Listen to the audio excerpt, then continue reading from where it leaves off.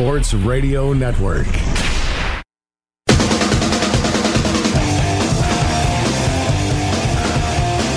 What is up? Welcome inside Studio 34. This is Doc Jock. He is Dr. Mitchell Roslin. I am Greg Sussman. How's it going, Doc? Going well. The Yankees obviously did not, Brian Cashman obviously did not think that our advice was worthwhile. We will see whether we were right. He did not. There were some big moves at the MLB trade deadline, and we'll get into that today for sure. Doc, how was the weekend? What's going on? Everything's going well. It was a nice weekend in New York. The thunder showers were overnight, and it was hot but fun. How about you? It was good. I was in Chicago over the weekend, and it was fun. I'm sorry? Going to Wrigley Field? I did go to Wrigley, yes. It was nice. Saw the Brewers. I'll be back in Chicago in a few weeks, and I will once again be seeing the Brewers. So, my luck. You went there to get hot dogs or weddings? I did have a hot dog at Chicago, but I have a lot of friends getting married this year. So, it was a bachelor party in Chicago, and I have another bachelor party in Chicago coming up. Wow. How come you guys do Chicago, not Vegas? We did Vegas many years ago. We were too old for Vegas. We've grown out of it. What's in Chicago? I mean, Wrigley, and you're going to baseball. Wrigley and Lake Michigan. That is not a good prognostic sign. Your women have got you henpecked before you're even married. Pretty much, Doc. Okay, I think that's fair to say. I mean, that is like it's like you're using sports to supplement everything else. So let's go to sports before I get into more trouble. Please do. I don't want to be the one that gets yelled at here. So let's get into the MLB trade deadline, where the Yankees didn't make a move, and that was almost as big of a story as anybody that made a move. So we'll get to that in a moment. But what did you think of ultimately Brian Cashman standing pat, saying, "Listen, the prices never came down to a level that I felt comfortable at, so I decided we're good with what we have." As I think I said last week, it depends on what your objective is. If your objective is what is best overall for the Yankee organization and preserving your assets like it's net wealth, like the way I would manage a investment portfolio, then he's absolutely right. If the objective is we're already past the first hurdle, which the wild card game is a one-game shot, so they're past the first hurdle. Therefore, our objective is to maximize our chances to win the World Series, and we'll worry about next year, then he's wrong. And I guess the question is, what are the objectives and who gets to decide them? It's now been 10 years since the Yankees won their 27th World Series. They are in the playoffs every year. They play meaningful games in September every year. They will absolutely do that this year. That being said, at least theoretically, they don't have a number one horse, which is what I think their biggest need is. The counter to that argument is when we watched the Astros play the Dodgers in the World Series and we had pitching matchups like Kershaw and Verlander, they were like 10-8 games. So sometimes things don't follow form. But I think it's going to be hard to win a short series against the Astros. And then even theoretically, once the Dodgers, who have been playing well but have their own issues, defense and certain things, in a short series, if each day those teams' starting pitcher is better in that matchup. The Yankees will be heavily relying on that hitting, but the problem is that hitting is not healthy at the moment. Other than Aaron Judge and Gleyber Torres is in there despite being banged up today, DJ LeMahieu as well. The Yankees got beat up over the weekend as they lost Edwin Encarnacion. They had lost Aaron Hicks. Gary Sanchez is still not back. Giancarlo Stanton's not doing much of anything. This team has CC Sabathia was lost over the weekend.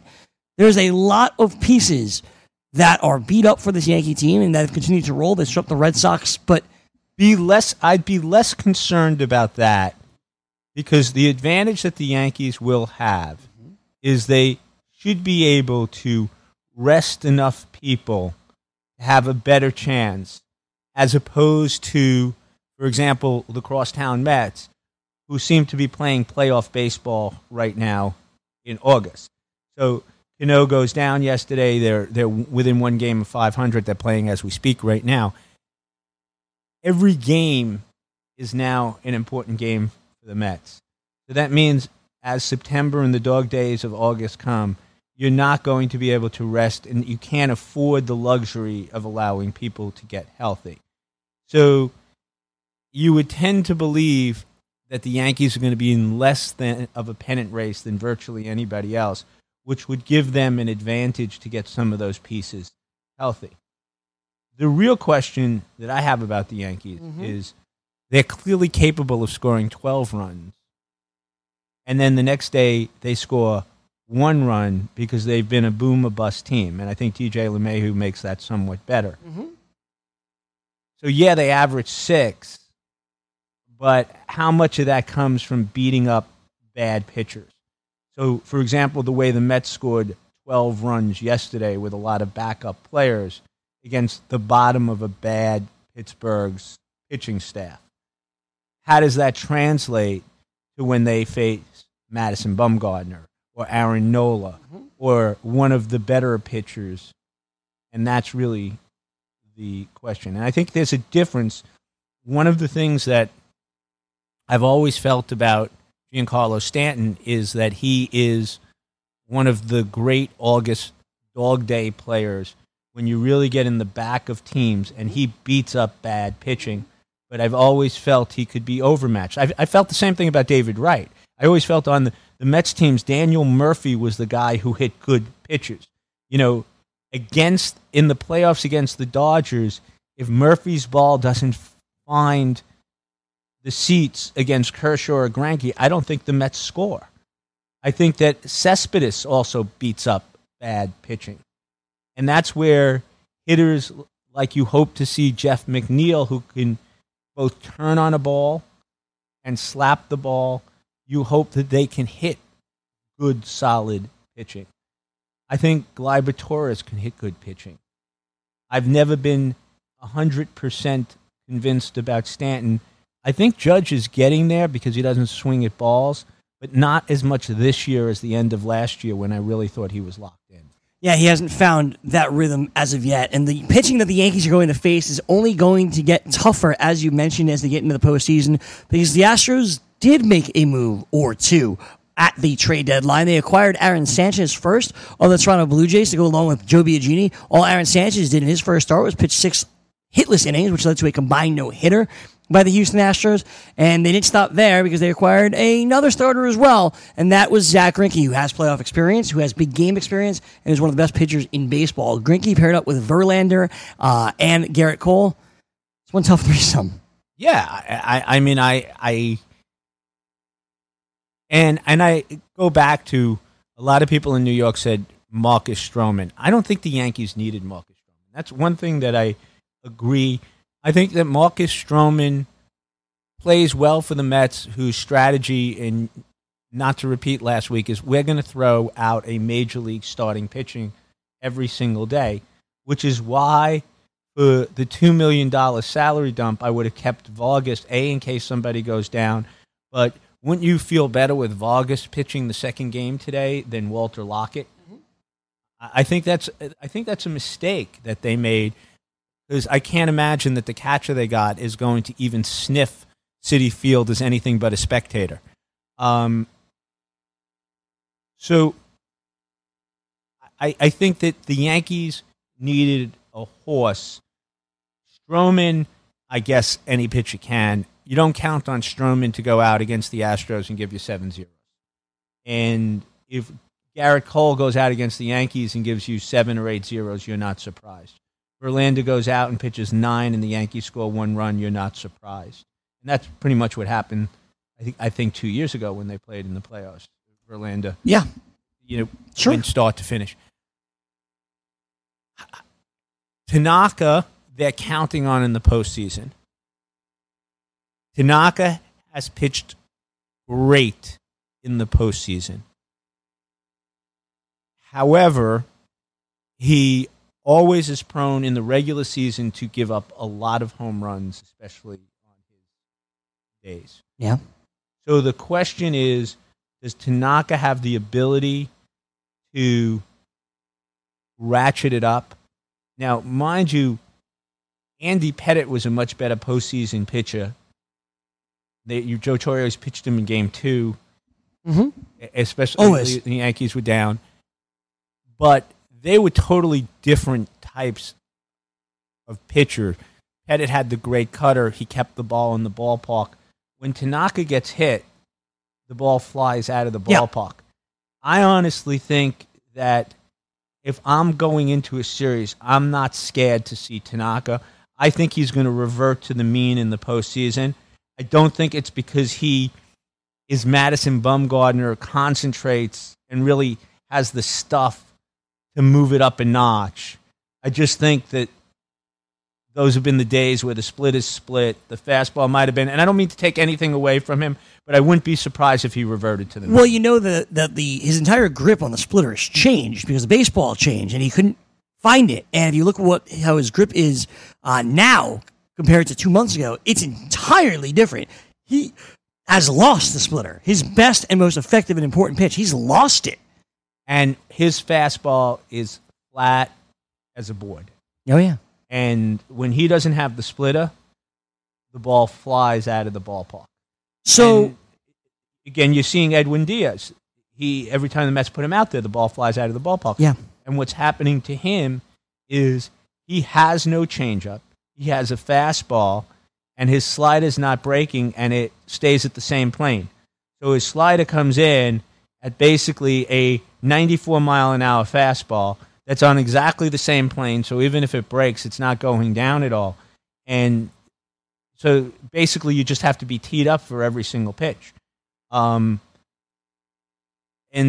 that's why, we all laughed when they hired the 82-year-old pitching coach, but he seems like he's done a hell of a job. It's worked out for him. The New York Mets have won 9 of their last 10 games. They are right in the thick of things in the wild card race as we speak. They sit just 3 games out. There are a ton of teams ahead of them, but they sit just 3 games out, winning 9 of their last 10. It's been a remarkable turnaround. It has, but the amazing thing is that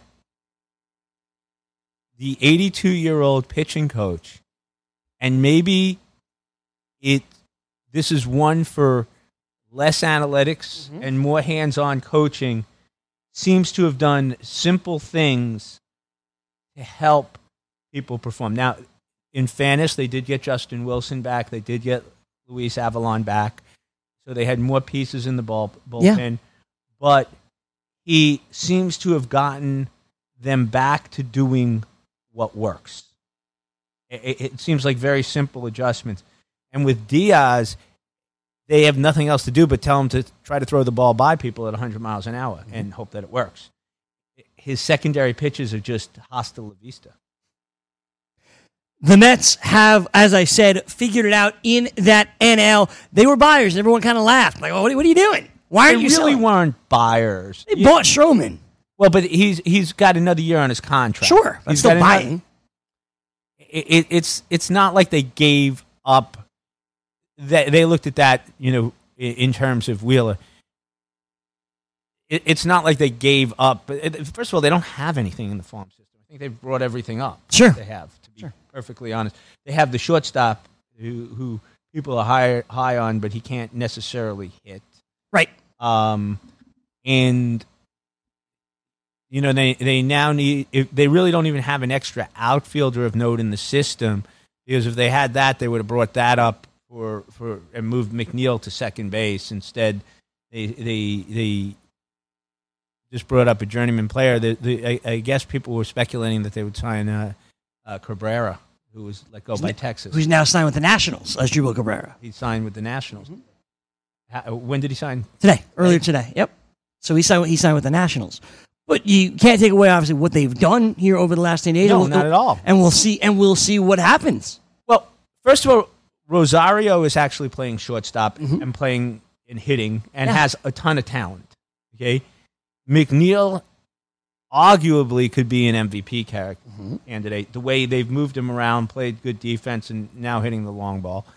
Alonso has come back to earth since the All-Star break, and it looked like his bat was a little bit slow this weekend, and that's why they rested him yesterday. But you'd expect him to have another hot streak. And, again, pitching wins baseball games. And if they as you get deeper into the season, if they can keep their pitchers healthy, they have an advantage in virtually every game at the very, very beginning. They seem to have a disadvantage when you get to the end. Sure. But actually, the bullpen has been pitching well, but it's certainly not easy. I mean, probably yesterday was 13-2, and you were probably nervous watching the game. Let's go around the rest of the MLB. I mentioned Zach Greinke. I mentioned Aaron Sanchez. You talk about teams going for it, certainly what the Astros are doing. Well, Aaron Sanchez was a top-notch prospect. Yeah, absolutely. He lost his last 13 starts. Right. So, again, the Astros are a team that figure they can get it right. There was a reason he was one of the top prospects. I think 3 years ago he had as much fantasy value as anybody out there. Sure. People were really, really, really high on him. So, as a fourth or fifth starter, he certainly has the pedigree. He just hasn't performed. I thought those were great moves. I think that Sanchez is Zach Wheeler before the second half of last year. Sure. Well, some more injury issues than Wheeler. Well, Wheeler missed 2 years with Tommy John. Yes, but it's not like recurring injuries, right? Like Aaron Sanchez 2 years. Aaron Sanchez has blister after blister after blister. I understand, but 2 years he was out for. But again, high ceiling, never performed as expected. Although Sanchez had his first year was excellent, if I remember correctly.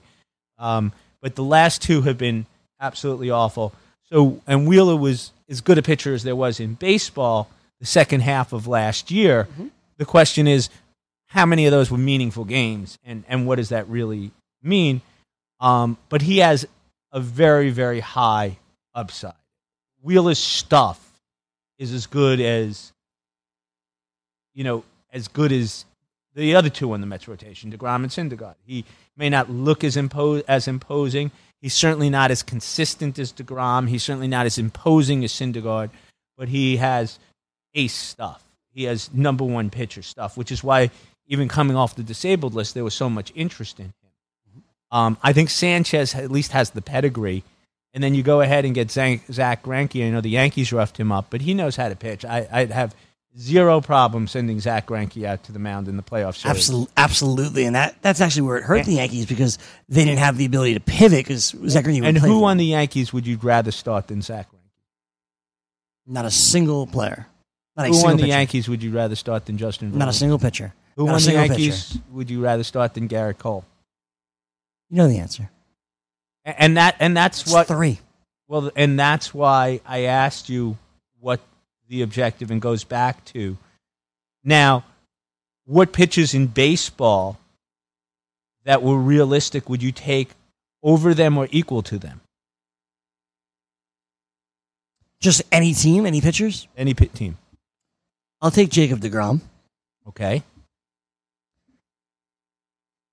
I will take Max Scherzer. Okay. I will take.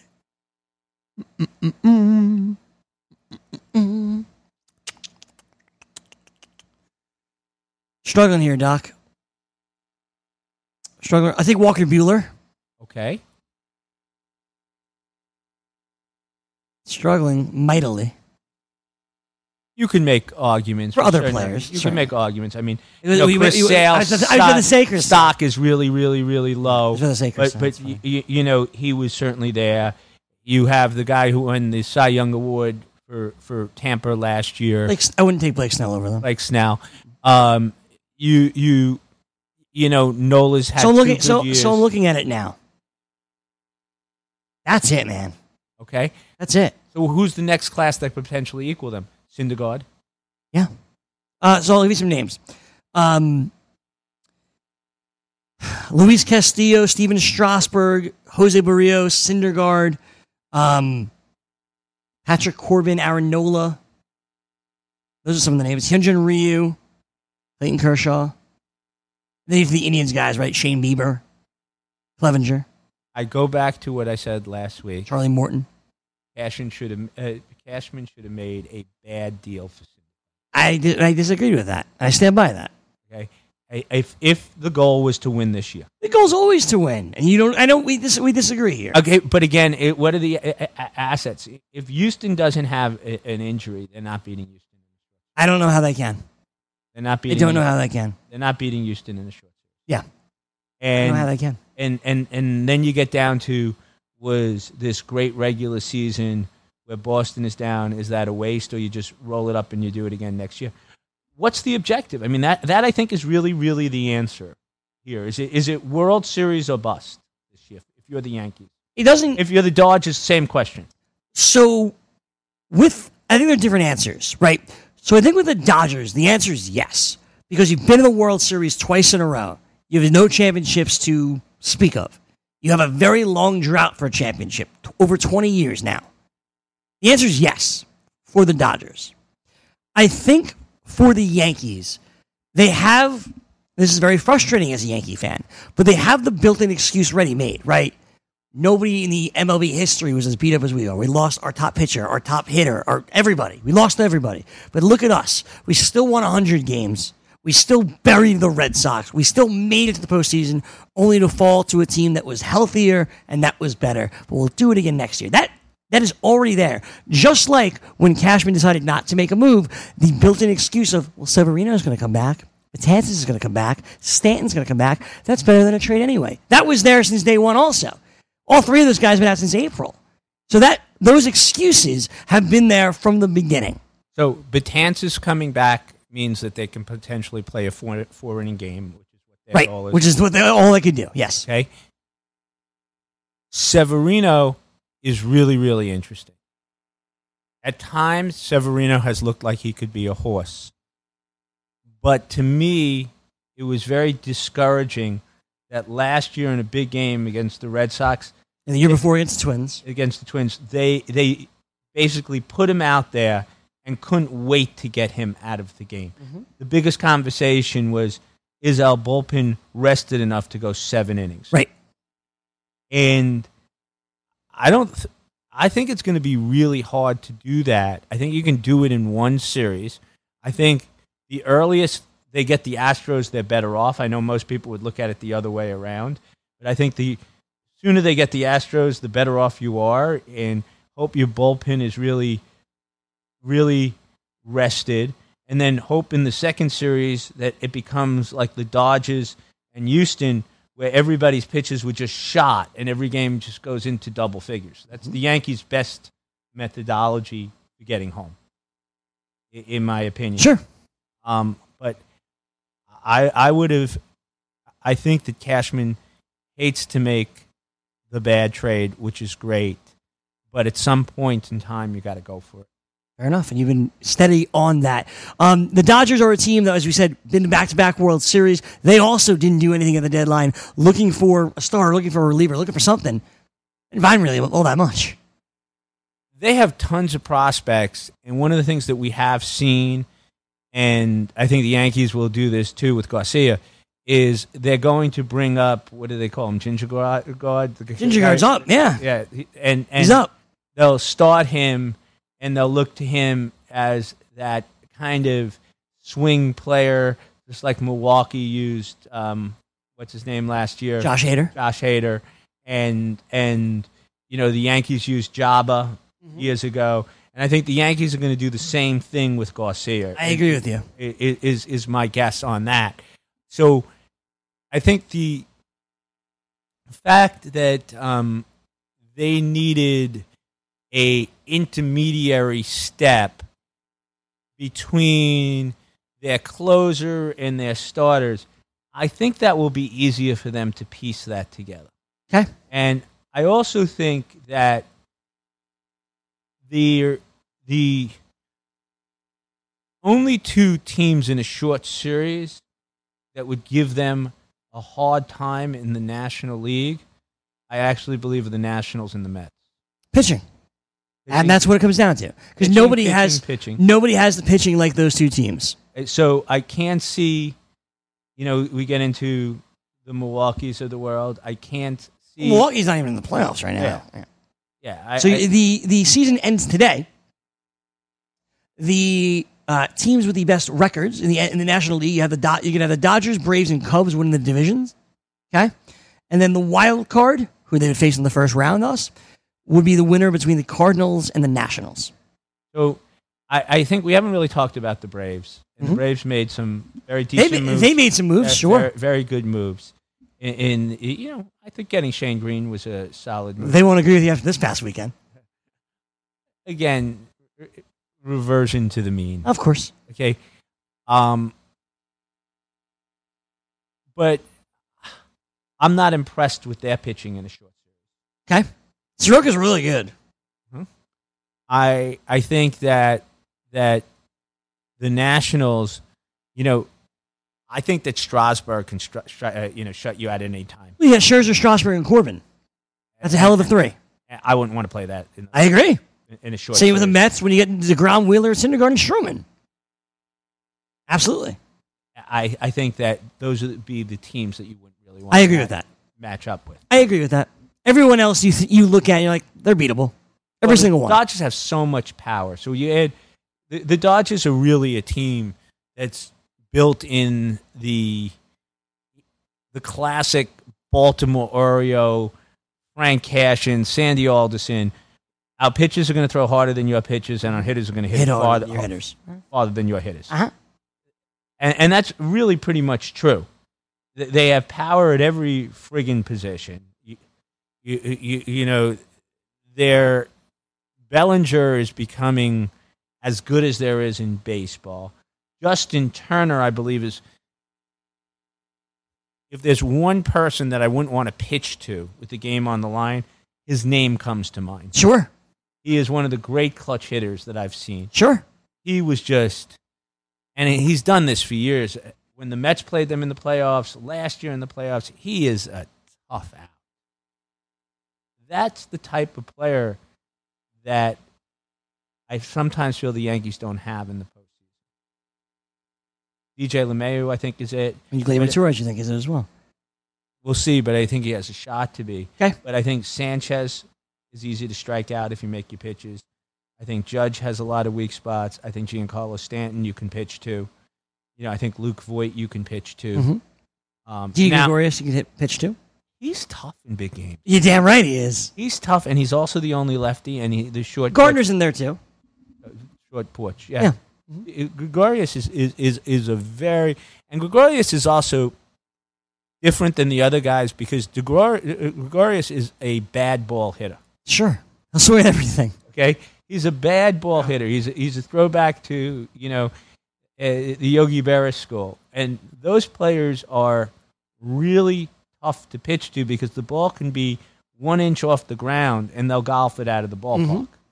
And by the same token, Gregorius will miss a fastball belt high right down the plate. You have no idea what he's going to hit. So he's so much of a harder person to pitch to.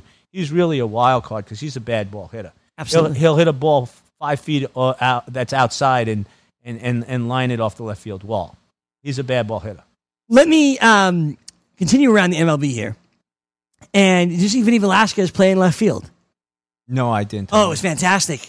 So over the weekend, the Phillies and White Sox actually went to extras. It was like the 15th inning.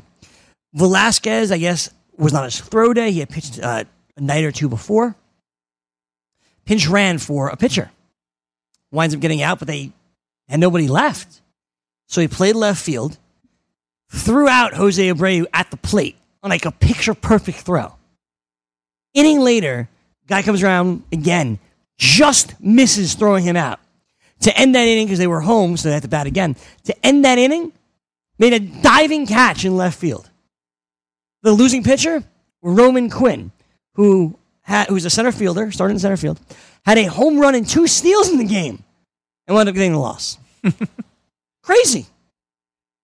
Yep, that's why. Those are the things that make baseball special. And we talked about no clocks and things like that. And it's good that we're finally talking about baseball. Is that because the NBA is finally out of news? So you know what? I'm glad you brought that up because I was going to get into that. It's like we started off, we did a lot of our show last week about baseball, and we started the first time, and that's what I was going to say. And now, you know what's scary? We followed that up with more baseball for the first half hour of today's program. But here may be one of the problems. When you get to the World Series, we're talking more about football. No doubt. Yeah. Listen, if the World Series is in August, that would work out perfectly. It's very interesting that now and we can't even say that baseball is a local medium because the Yankees were involved in the playoffs. So it's not even just the fact that it was a down year for New York because the Yankees have played deep into every single season. So it's just that's something that they have to figure out to some extent. Sure, they are, and I think they are desperate to figure that out. And it also may be that with fantasy, with the way we speak, we're all pseudo general managers. And have we reached a point where we care more about the process than we do what's on the field? We spend more time talking about NBA free agency and who people are going to get. Totally. We just into the Major League Baseball. Absolutely. We spend more time talking about the trade deadline, who they're going to get, than actually how they play. Absolutely. No question. But the camps have opened in the NFL, and I guess the Ezekiel Elliott is the big holdout. He's the Le'Veon Bell, or Mel Gordon is, of this year right now. Yeah. The NFL training camp is in full swing. You're taking a look at that. What have you been following training camp at all? Peripherally, not tremendously. I think that it's too early. I mean, I didn't watch the Hall of Fame game in the Denver play. Mm-hmm. I've read the articles about Melvin Gordon and Ezekiel Elliott. I've looked at they had some rankings of what tier every quarterback is in and that type of stuff. But there's really been not as much news from the NFL training camps as usually. It's been relatively thankfully, no major injuries, as you said. The holdouts of Ezekiel Elliott, Melvin Gordon are obviously huge, and they stand out here. But no major news. Like we're getting a Daniel Jones update from Giants camp every day. It seems like we're getting a David Montgomery update from Chicago every day. I could write those before they come out. You think so? Oh, yeah. Daniel Jones is more cerebral, practice. Eli Manning loves him, loves teaching young players. I wouldn't say that's what it is, though. I mean, the updates that I'm getting are you can throw the deep ball and stuff like that. The coaches control the narrative, and it's at this point everybody has a chance to win the Super Bowl. Sure. So I remember when my dad produced a pregame show for the Mets, and there was a man by the name of Bob Brown who was backstage with Bob Brown. And here I was, and this was after the Mets had gone downhill, and I was 10, 11 years old, and I was optimistic each year. And he used to always tell me the same thing. By the end of the year, you're usually going to be what the back of your baseball card is. Mm-hmm. And it's football's different because it's been a straight salary cap, so we really, really don't know. But right now, you're going to hear the same stories from camp. We all love our draft picks. Everybody looks great in camp. Everybody's come back and healthy. The locker room is a great place. And we know that Antonio Brown has bad blisters on his feet. Yeah, he's just very bad blisters on his feet. Are you going to watch Hard Knocks tomorrow night? Maybe not tomorrow night, but I do like to watch it in occasion, and I do think that seeing Gruden on it will be very, very interesting. It's interesting. The only team that's never been on it, I think, is the Giants. They're not the only team, but they're one of several teams that have not been on it. That's correct. Giants have no interest in it, and for whatever reason, it doesn't seem like the league is going to force them to do it. But Oakland's going to be interesting because of the media experience of Mike Mayock and John Gruden. Like they came get from it. The media. They get it. They were the media. They were, sure.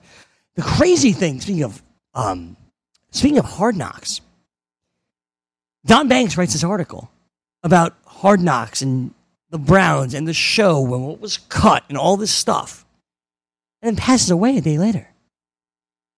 That was nuts. Life is precious. Life is precious, of course, as we found out even further so on Saturday with everything going on in El Paso and in Dayton. Yeah, that's it's we shouldn't veer here, but I'm going to veer. I think we need to. We have editorial things.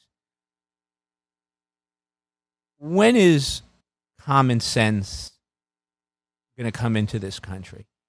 New Zealand had a terrible experience and changed their laws within 6 days. Yeah. The Second Amendment says that you have the right to bear arms. First Amendment says that you have the right for free speech, but if you go into a theater and scream, yeah, that's not. Hmm? I took my son to see Hamilton, my little one, last week. Yeah. Okay. Hamilton was one of the, founders of this country.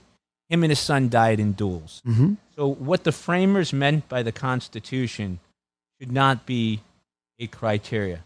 You want to roll back the laws and say that any weapon that was invented in 1776 is legal? Sure. That's absolutely fine. Yeah, no worries. If somebody moved next to you and was building a nuclear bomb, does that encounter the right to bear arms?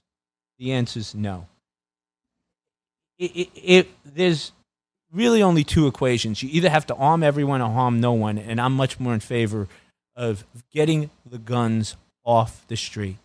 There's nothing that, and I can speak as somebody that did trauma surgery for the first 10 years of my career. It is absolutely absurd, and people will do things in uniforms, in helmets, and when they have weapons, it emasculates people, and there is no question they'll do things, and you get rid of the AK, the assault rifles, and you should even make it really, really hard. You want to go hunt? That's fine. Have hunting rifles. Sure. You do not need weapons on the street. And Michael Bloomberg is absolutely right about this, and the NRA really should not be as powerful of a lobby as it is, and I think that more and more people should understand that we are the only country where this is a repetitive theme. Pittsburgh, Dayton, going back to Orlando. I mean, this just keeps happening on a regular basis, and of course, the saddest of probably all, Sandy Hook. I think it's well said. I know it infuriates me every time we do this and nothing changes. We give our thoughts, we give our prayers, and I really thought after Parkland, yeah, and you had kids challenging adults, that it was going to make a change. Mm-hmm.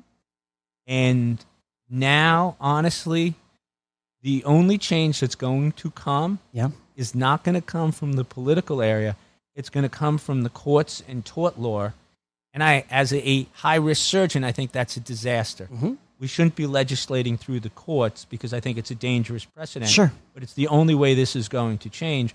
And what I think you're going to see is, although there were laws that were done to protect the gun companies, I think they're coming around these laws in Connecticut, and you're going to see liability because for the gun companies marketing these weapons to susceptible people. And it's taken all of these years and now heading to the Supreme Court. And that may be a change. Because if you increase the liability, you will bankrupt some of these companies. I don't have the words anymore. I don't even watch the news stories because it's so infuriating. Because, it's like, to me, it's like, okay. And what do you have to see? This should be something we all agree upon. And even the thing in Vegas, this is something that we all should agree on. And it's more than just background checks and stuff like that, because it takes this much time for somebody to screw a light bulb. What people don't realize is that past precedent is not always predictive. Most of these people die at the scene. I understand that El Paso is an exception. So they haven't been mass murderers before. Okay, so yes, they may have a history of mental illness that was seen, for example, in the Sandy Hook kid, who was very much challenged and disabled to some extent. Was certainly on the spectrum. But there are millions of people that have these issues that are far from mass murderers. There are no predictive algorithms that you're going to have. The person in Vegas, I think, would have had a clean background check, if I remember correctly. That's correct. So it's not a solution. Get these things off the street. And I really have to apologize to your generation and the younger generations for how the baby boomers and my generation has used the exceeding wealth in this country for many things that I think are in error. I think with that, we say goodnight, because I don't think we can follow that, to be honest with you. That's the important stuff. All the Yankees and the Mets and the nonsense. That's what makes life fun. It is. And that's the other lesson is and that's the value of sports, and that's why we sit here, because it's fun, and it puts us back in the game, and it allows us to aspire to the good things in life, the camaraderie and the things that go with it. Because if you break it down to a concrete level, okay, why do you care? Correct. But it gives you that special camaraderie, that special social type thing. And it's interesting, if we didn't have these mythical things, we'd never have groups of more than 20 or 30. What really matters, that's what you have to remember. He is Dr. Mitchell Roslin. I am Greg Sussman. Thank you so much for joining us here on tonight's edition of Doc Jock. For all of our other episodes, please just go to YouTube, wherever you listen to your videos, wherever you listen to your podcasts. Just search for Doc Jock. On demand, of course. Subscribe to the podcast right now. Make sure you get all of our episodes each and every week. For Dr. Mitchell Roslin, I'm Greg Sussman. Have a wonderful night. We'll see you next week. Bye-bye, everybody. Good night.